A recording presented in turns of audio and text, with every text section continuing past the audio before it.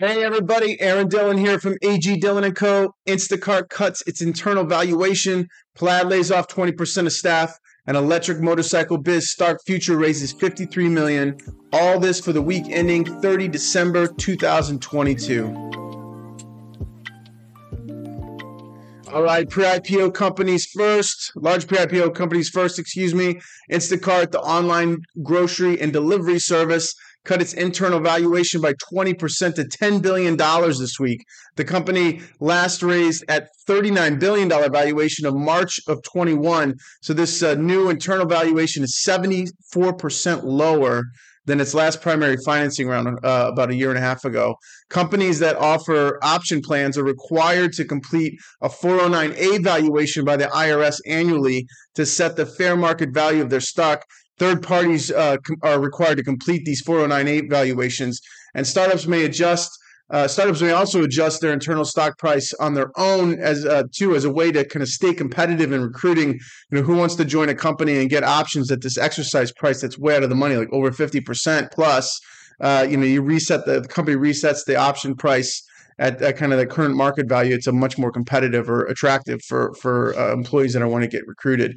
Instacart's primed to IPO. They were ready to go before the downturn here and probably should have went. I believe that once the market turns that we're going to see these guys go public. I'm really interested to see what valuation they're going to go at.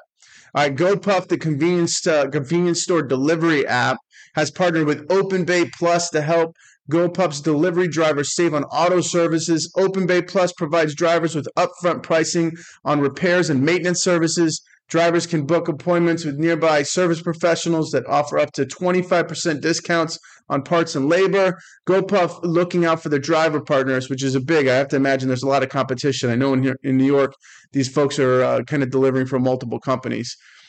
The company has $15 billion valuation of the last primary capital raise in July of 2021. Plaid, the financial data aggregation and compliance solution, laid off 20% of its staff in early December. It appears that most of the cuts will come from their engineering team. Zach Parrott, Plaid's CEO, said the following in a letter to employees: "The simple reality is that due to these macroeconomic changes, our pace of cost growth outstripped our pace of revenue growth. I made the decision to hire and invest ahead of the revenue growth, and the current economic slowdown has meant that this revenue growth did not materialize as quickly as expected." Plaid has a $13 billion valuation as the last primary financing round in April of 21.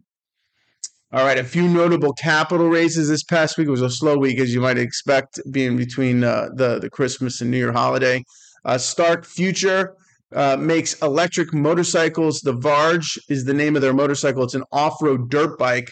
I'm not much of a motorcycle guy, but man, these things look like super sweet. The bike costs $12,900 each, and if you order one today, you'll get your bike in June of 2024. Not a mistake. That's 18 months ago for wait time, which I think is nuts. That's a long time. So maybe this capital raise will help shorten the delivery time. Stark raised $53 million Series A at a $510 million post-money valuation this week.